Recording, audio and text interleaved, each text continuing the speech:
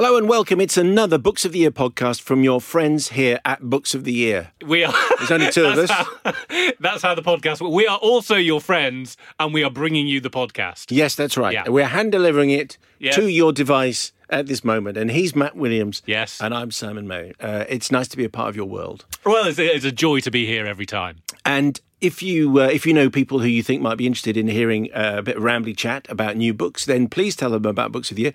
Take their phone, subscribe them, because the key thing is subscriptions. Yes. Because this doesn't happen for nothing. So No. So we have to find people who go, oh, right, you've got lots of subscriptions. So, tell everybody. We need people to subscribe. We need people to review us on iTunes. 5-star reviews really, really help. I know I sound a bit desperate, but they really do. Yeah, and we're not interested in anything under them. No. Only 5 stars. We had a great reaction to Charlie's balloon story. Of course. Gina, would you say Gina Skinner? Gianna? I think I've read it as Jenna, but I could be wrong. Okay, well, let's say Jenna Skinner. Says Charlie is now writing a book based on Callum and his black balloon. This goes back to our very first show with Robbie Williams. And I read this to Robbie, and which he, as I remember, he came out of it saying, oh, I thought it was going to be about me. It's very funny. Anyway, so Charlie is writing this book based on Callum and his black balloon. He hopes to publish it, make it available to schools and people who work with young people and mental health. And Jenna says, thanks to everyone who reads, listens and shares. So if you missed that, the very first Books of the Year podcast with Linda LaPlante and Robbie Williams, and I read this because one of the things that it's nice, it's like an occasional thing, and we've done it recently where we find a top bit of writing from just someone who's unpublished. Maybe it's a pupil, maybe it's a student, maybe it's you because you write stuff. And in everything else, it's really good to just be a part of the stuff that's happening and new bits of writing that we should know about. So if you do see something, let us know, send us an email. That's what we did on our very first show. If you missed it, go back and listen to the Robbie Williams show because there's some great stuff there. Yes, Rachel also emailed to say that the pod I've listened to many times now is the Linda LaPlante interview. So that's from the very first one. She makes me laugh every time. I find it very, very entertaining, especially when she puts on the voices. And she also says, come on, Dr. Goodluck, come up with the dosh. This is a reference to Dr. Goodluck, who got into contact with us to say there's 1.2 million euros waiting with our name on it if only we will supply him with all of our bank details and get back in contact. So far, nothing from Dr. Goodluck. But have we actually given him our bank details? Well, no, we haven't. I mean, that to be fair, I think we're just waiting to see how desperate Dr. Goodluck is to give us the 1.2 million euros. I think he needs to send us like a 10% advance. Yes. As soon as that happens, then we are interested. releasing the funds. Yeah. If Dr. Goodluck is listening, yes, if he's a subscriber, which you'd think he must be because that's why he sent why us else the would email. he have got in touch? Yeah. Then I would like to say, good on you, Dr. Goodluck. Correct. Thank you for sponsoring the arts. Yes. And our podcast show. Going where few other people are daring to tread and offering 1.2 million euros for little appreciation at all. All we need to supply are all our banking details. Yeah, but if he wants to deliver the cash, we will go out on tour and hand out some money. Yes, we will literally hand tenors to people. Yes, in Dr. Goodluck's name as well, yes. Diane in Ely, just want to say how great I think the podcast is and also to tell you about the experience I had in W.H. Smith in Ely. I went in to buy the Kate Atkinson book with the promise of the free book by Isabel Allende, which I love, by the way, says Diane. Unfortunately, the staff didn't know anything about the free book, so I had to return later in the day, phone in hand, and play them the bit of the podcast where Simon says, if you buy one, the other is free. They then duly gave me the free book. I listened this morning to the Graham Norton, so thank you very much indeed, Ely, W.H. Smith, for getting your act together in the end. I love the fact that the staff in W.H. Smith and Ely were convinced by Simon Mayo on the phone. I could say, Simon says, you can have a free Mars bar. Where's my free Ferrari?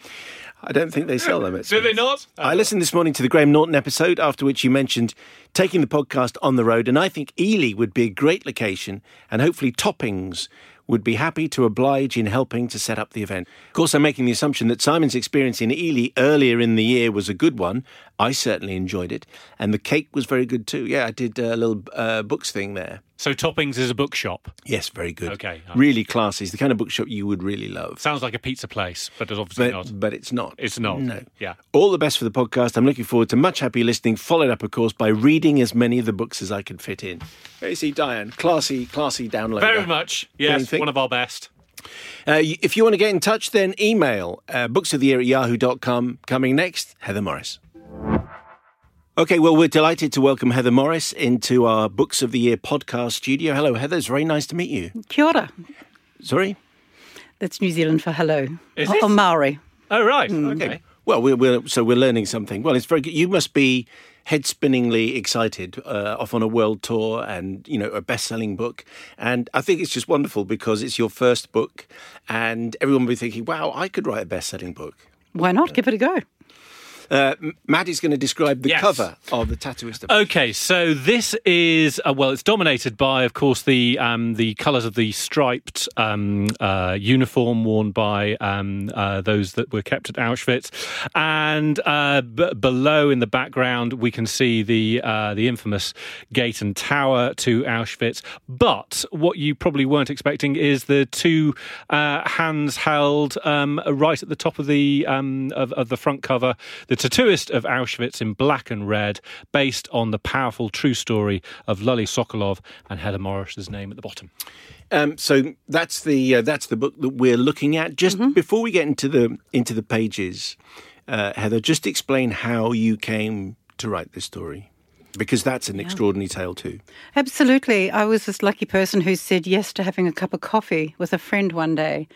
And she just casually mentioned to me mid-sentence, oh, by the way, I have a friend whose mother has just died, and his father has asked their son to find someone he can tell a story to, and that person can't be Jewish. She knew I wasn't Jewish. She was, because she was a friend of Lully's son. She said, do you want to meet him? I said, well, what's he got to talk about? And she said, I have no idea. And I said, okay, then we'll set it up. And a week later, I knocked on his door. He answered the door and turned around and just walked back inside, leaving me to follow him and his two dogs. So I really wasn't quite sure still what I was going into. And I sat down where he just said, come, sit. He disappeared with the dogs and then came back with a cup of coffee. Now, for the 3 years that I was spent with Lully, he never once asked me how I liked my coffee, and he never made a cup of coffee that was actually suitable for drinking. But he sat down and he started talking. He never raised his eyes above the table where we were sitting, and he just rambled. It was incoherent. There was nothing in there that I could link to who or what he was. And the mere fact that one of the first words he said to me was, did you know I was a Tattavera? And I looked blankly at him and said, no, I didn't, in all honesty. And I'm part of me saying, yeah, if somebody could tell me what a Tattavera was, I could actually possibly answer this.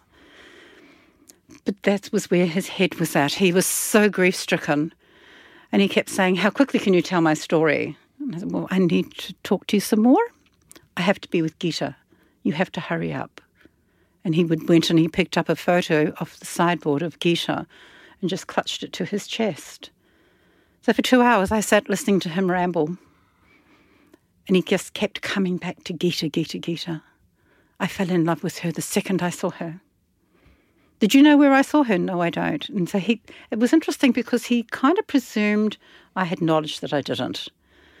But it was a matter of me getting to a point and saying, I think this is enough, okay? You're getting distressed. Can I come back? And he said yes. And I kept coming back. And at what stage did you start to piece this story together? Because the Gita that he's talking about is the woman he fell in love with, had recently passed. Yes. Yes. How many meetings did it take before you were starting to sense what the story was and where it was going to go? Look, a good couple of months I was getting all those facts and all those documented clinical statements he was making to me. I'm getting them and I'm seeing that, hey, this man, he's actually living history I'm spending time with. And if I can get him to the point where he's going to actually open up and give me the emotional side to the clinical stories he's telling me, then I could potentially have a lovely story to tell. And here's the funny thing about that moment when he did decide to tell me his story and really tell me the story. It was nearly 4 or 5 months into our friendship. And I just kept coming back, sitting and listening to him, drinking his woeful coffee. When we sat down, his two dogs that I mentioned used to always come up to him and give him a tennis ball and he'd just heave it over his shoulder and they'd scamper off it and fight for it. One of these dogs was the size of a small pony. Her name was Tootsie. who gives a dog the size of a horse the name of Tootsie? And the other one was Bam Bam. She was smaller than my cat. Then one day Tootsie came up with the ball in her mouth, and she actually came towards Lully where he was sitting and looked at him, and he just casually reached down to take the ball out of her mouth, and she growled at him, and he gave her a smack. "Naughty Tootsie, give me the ball!" And Tootsie just growled again, and this was quite shocking. I'd never heard Tootsie growl. But then Tootsie turned around and she put her head on my knee, and I reached down and I took the ball out of her mouth. She let it go. I threw it over my shoulder. And she and Bam Bam fought for it and sent a lamp flying. And it was the moment he just looked at me and he went, my doggies like you. I like you. You can tell my story. And from that moment, it was like flicking a switch. He started getting emotional on me. He started weeping. His hands would shake, and he started telling me about the horrors that he had witnessed and seen and been part of.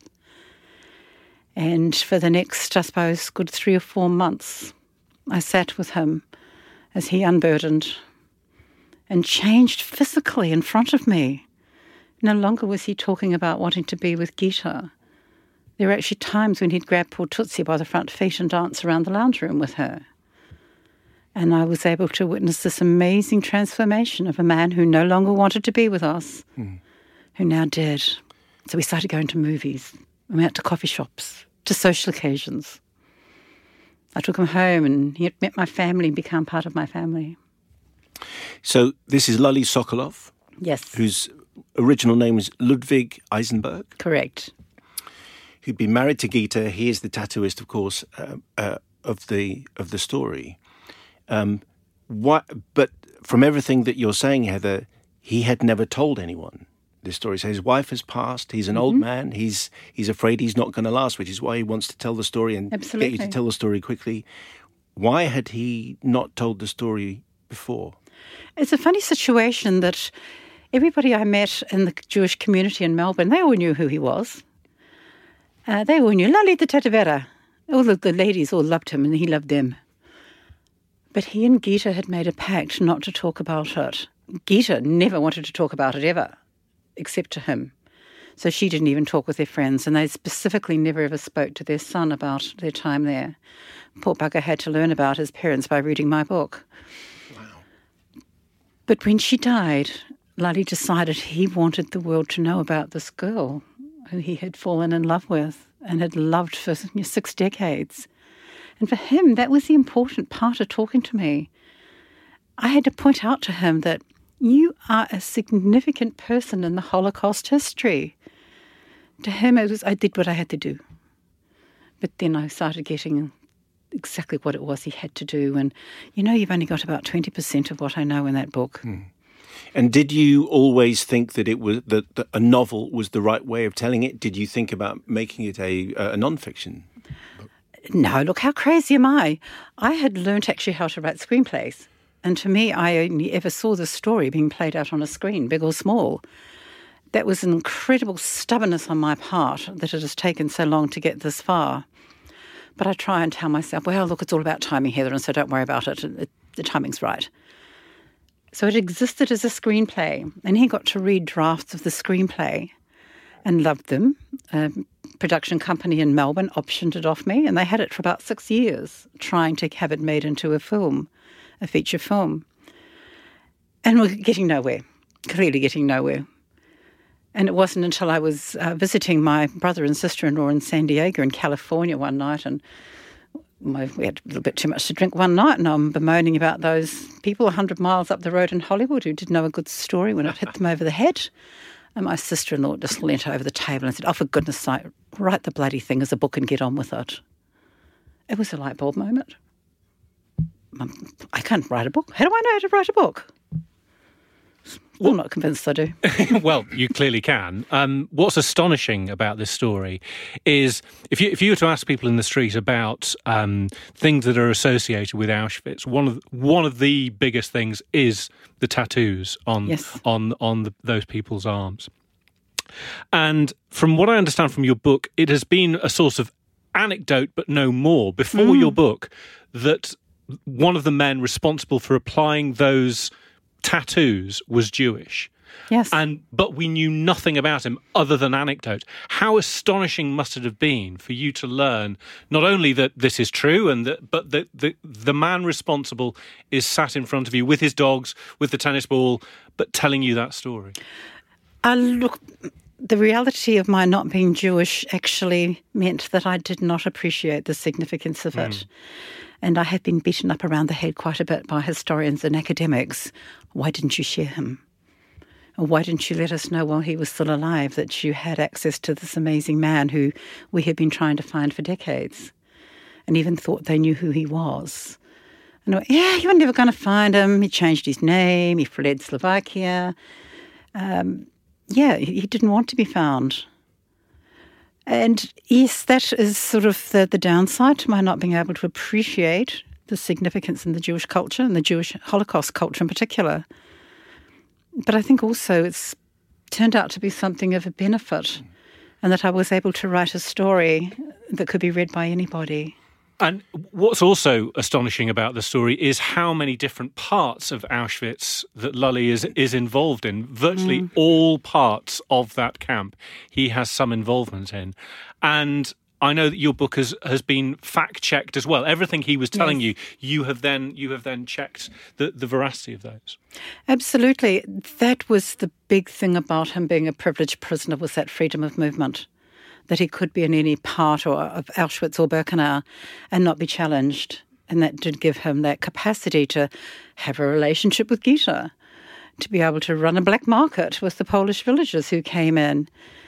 And he doesn't shy away from the fact that he could be considered, or was, a privileged prisoner.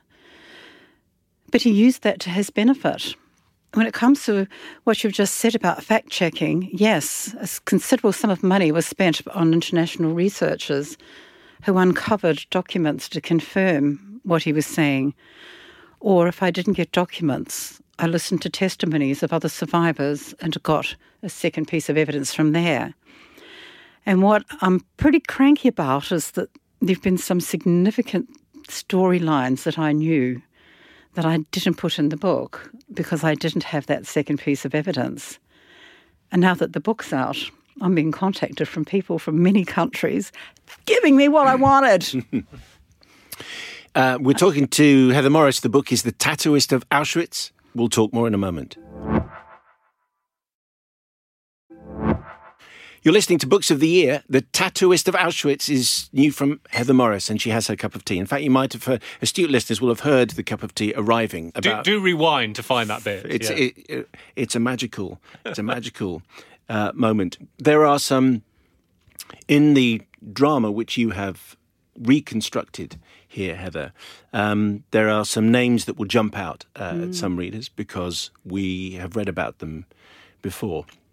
And I should say, when I was at university, I did a dissertation on Nazi treatment of the Jews, 1933 to 1945. And as such, I read the diaries of Rudolf Hoss.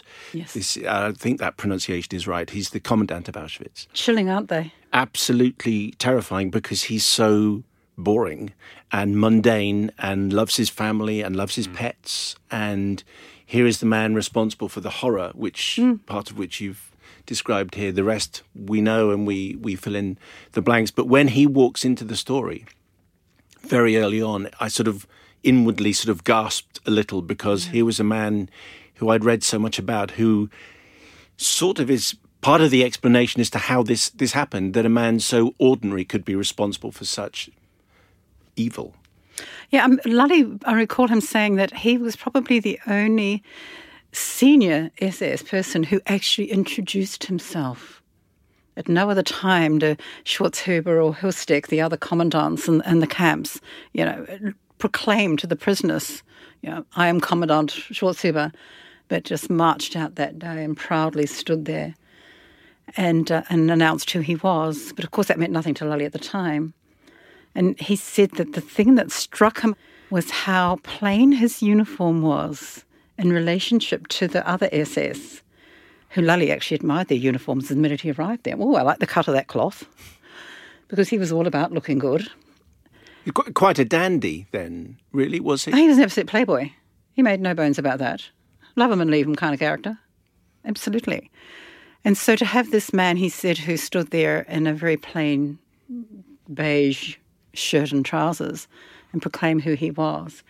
And he said he didn't need to be wearing the stars and the stripes and the double lightning bolts for you to feel the chill of the man. Yeah. I wondered if you ever thought to yourself, even though you had this astonishing story to tell, spending time in Auschwitz, as I am writing this story, is horrific. And I really wish I was writing another story. Yes and no. There was a point when his unburdening and telling me of the really horrible things he'd seen, as I said, of which you've got a small percentage of, when that transference took place between him and I. And that was when the guilt and the pain and the trauma that he had witnessed and been part of actually left him and landed on me. And it took a little while for me to realise what was going on. In fact, it took a colleague to point it out, as I suddenly decided I didn't want to go there anymore. I didn't want to hear anymore. I just overloaded. And thankfully, a wise colleague smacked me round the head and went, "Oh, it's just transference, Heather. Find a way to deal with it and get on with it." Because she was quite right. I had no right to anyway try and own his pain and his guilt for being a survivor and his trauma. That wasn't mine. How dare I even think that I could? I do want to ask you about survival, because this is something that comes up. I think Lully addresses this in the book as well, but it's certainly a theme that dominated my mind after I'd finished reading the book. The idea of survival is a form of heroism. There were people who survived and sometimes had to do things that we in regular society would probably look down on, would frown upon, but they were doing it to survive, and that was a form of heroism. Look, it's a form of heroism, and Lully also described it as a form of resistance. These buggers want to kill us all. What's the worst thing we can do to them? We can stay alive. So he even interpreted it that way. You've done the studies, how little resistance, given the sheer numbers of people in the camp versus the number of SS that were there, and the resistance was not that huge. There were a couple of attempts at it. And so to him, you resist by staying alive. He would not want to be called a hero. He did not see himself as a hero. He saw himself as a man in a position to be able to make a difference occasionally. And so many of those acts of humanity that he saw carried out by other prisoners, dying, starving prisoners, that's what made him go on. Had nothing to do with his faith. It had nothing to do with the fact that he, in fact, was in love with a girl he was trying to stay alive for. It was all those other people and what they were doing. And one or two of those other incidences have now been confirmed to me that he was part of. And, I love him even more for now having other people come up and write to me and say, I know about that. And everything that you said makes it even more astonishing, as you said at the beginning of our conversation, that their son, Gary, had to find out about his parents from your book, including the fact that they had intimate relations while in the camp. Yeah, look, but that's when I've since found out that that's not uncommon, because I've met many survivors and their children, and none of them wanted to tell their children what they'd endured. I mean, as I'm a mom, there's no way I could even consider telling my child, looking into his eyes and telling them anything like the horror that they'd survived. And so, yes, that first generation didn't get to know much about their parents, but the second generation are. And we're finding that some of the survivors are wanting to talk to their grandchildren or to perfect strangers like myself. Now, here's a funny little story about Gary, poor Gary, finding out about his parents. I produced a draft of the screenplay, and I took it around and I gave it to Lully, and Gary was there. We were having coffee and cake. It was his birthday. And Lully opens up the wrapping, and he gets this draft of a screenplay, and he's flipping through it. And he's giggling. He's seeing his name and Gita's name on page after page, and he's so excited. And finally, Gary reaches over and snatches out of his dad's hands. And he goes, let me have a look. So he's reading it. Lully and I are talking, and then Gary turns to me and says, oh, there's a scene in here you have to take out. I cannot have anything in here that's not true about my parents. I accept that. Show me the scene and it's gone. Well, he turns and shows me the scene. I have a quick glance at it, turn around and show it to Lully. Lully starts reading it and Lully's head starts going down. And I looked around and went, Lully, is it true? And he just shakes his head, yes. I said, Lully, do you want me to take it out? And he shakes his head, no. At that point, Gary stood up from the table, smacked his dad over the head and loudly proclaimed, how could you? How could you sleep with my mother before you were married? Wow. He was reading the scene about them being intimate. So he really... It was all too much. He had to go off and get something stronger to drink. So he really slapped his father? I mean, it wasn't just a playful... No, it was a playful whack over the head. But he was shocked. Goodness me. Come on.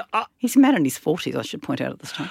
I do want to ask you about something you mentioned right at the start of this interview, that you said when your friend first approached you about you talking to Lully, that Lully had specified he didn't want to be telling his story to someone who was Jewish. Yes. And that was part of the reason why he wanted to... Just explain to us why you think that it was important to him that he should be telling this story to a non-Jewish person. He grilled me about my knowledge of Judaism and the Holocaust, and I was embarrassed and ashamed to admit it was pretty pathetic. But to him, to be able to talk to somebody who had no baggage of their own, that had no family connection to the Holocaust, that could in any way colour the story he wanted to be told, it was paramount to him. There was no if, buts or maybes. And he was delighted to hear that where I grew up, neither the town I lived in or the one nearby even had a synagogue. We did have the little tricky episode to get through, the fact that my mother's maiden name was very, very German. And it was, can't pick your parents, can you? So no, it was essence. Now, I've spoken at many, many Jewish communities, at synagogues in several countries, and only once has one person challenged the notion that he should have had a Jewish person tell his story. And that poor man got shouted down by all the other people in the audience. Lully knew what he was doing. Lully was a smart man. He knew not to get the Jew to tell his story. So I've been, absolutely embraced by the Jewish community in telling it. What are you going to write next, Heather? Do you know? I absolutely do. I've taken the advance and signed the contract, and I'm working on telling the story of the young girl in the book called Silko. Yes. A 16-year-old girl. And she was taken into Auschwitz, and she survived the brutality of being the concubine of the commandant. And then she survived a further 10 years in a Siberian gulag. And I have to tell the story how she managed these survivals, given her age, given that she was a female. Lully was a 25-year-old man, pretty worldly too, given the time. But her story has to be told. And research in both Slovakia, where she lived until she was 84 years of age, and from Moscow, where we've uncovered the gulag, where she met the man that she fell in love with and lived in Slovakia for decades. And we have this other harrowing but beautiful story to be told. Heather Morris is the author of The Tattooist of Auschwitz. And Heather, we appreciate your time with us. Thank you very much indeed for coming in. My absolute pleasure. Thank you so much. And the tea is on us. Thank you. It's pretty good tea. Is it okay? Yeah, all right. Good. Thanks very much to Heather Morris for coming in. What an astonishing story she has to tell. And I think we can say she's 65. Yes, we can. Yes. And to be a debut novelist and have an international best-selling book, quite an astonishing turn. And soon to be a big TV series as well. Yes, that's right. Yes, she was explaining how it's going to... I mean, she did, because she said she'd written a screenplay, so it was obviously always going to head that way. In future episodes of Books of the Year, in fact, our next one, we have a couple of extraordinary bestsellers. Okay, go on. Marcus Zusak. Bridge of Clay. Yes, now I'm about 100 pages from the end of that, and I'm loving it. How much are you loving it? I'm loving it quite a lot. I'm very excited about me. I don't know anything about Marcus. Is this his first? Oh, no, he's done the other book, hasn't he? Did he? Book Thief. That was his as well, wasn't it? Yes, which did pretty well, you yes, have to say, and became a movie. The Book Thief was loved by so many people and had such an original voice, narrated by Death, so that was an international bestseller. And it's been a long, long time between that and this one. But this is kind of like officially the follow-up, even though it's got nothing to do with the previous book. So Marcus has obviously been doing fine. Thank you very much indeed. But Marcus Zuzak with Bridge of Clay, he's going to be with us on the next pod. And he'll be joined by Anthony Horowitz. Wow. Now, he's rather big. He can't stop writing. This man is like a machine. And his new book is The Sentence of Death. So Marcus and Anthony will be on the next Books of the Year podcast. The sentence is death, isn't it?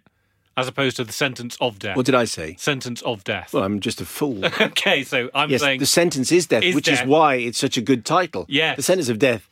Would be not the a great death title. Sentence. Yeah. This is The Sentence is Death. It is death. And it's got a photograph of Archway Bridge in North London, which is known as Suicide Bridge locally. Really? Yeah. Okay, I didn't know that. So that's what it is. Okay. And it's a very, very striking title. So Anthony and Marcus will be on the next podcast. Also coming up, the guys from QI will be on talking about that. Yeah. And their book is called Book of the Year. Okay. So it'll be the Book of the Year on Books of the Year. Well, it's almost as if we've made the booking based on that. Lewis and Wood will be talking about Arabia. Ian Rankin is going to be talking about his number one book. You've read that as well, haven't you? Yeah. Yeah, I've not read that yet. I can't wait. I was chatting to Ian just a few days ago in Cheltenham. Get you. Lee Child is going to be coming on, and Cressida Cowell and Edward Brooke Hitching are going to be talking about the Golden Atlas, and Cressida's going to be talking about the Wizards of Once. Anyway, it's all to come before Christmas. All to come, you see. It's all the big books coming out before Christmas. They're desperate for your Christmas money. And only on Books of the Year. Correct. So thank you very much, Steve, for listening. Subscribe. Tell your friends. Knock on their doors. Well done. Another winner. Tell them we said hi. Yes. Hi, my name is Kay Adams, and to be honest, I'm not so good with the ageing process, so I enlisted my old chum, the filter-free Cara McKenzie, to advise. Could you imagine being a porn star? The room would need to be really hot for me to strip off. To be honest, she's not much help, but she is rather amusing. And along with some great guests, Joe Brand, Andy Oliver, Anton Dubeck, Ruth Langsford and Craig Revel-Horwood, darling, we are learning how to be 60. Listen wherever you get your podcasts.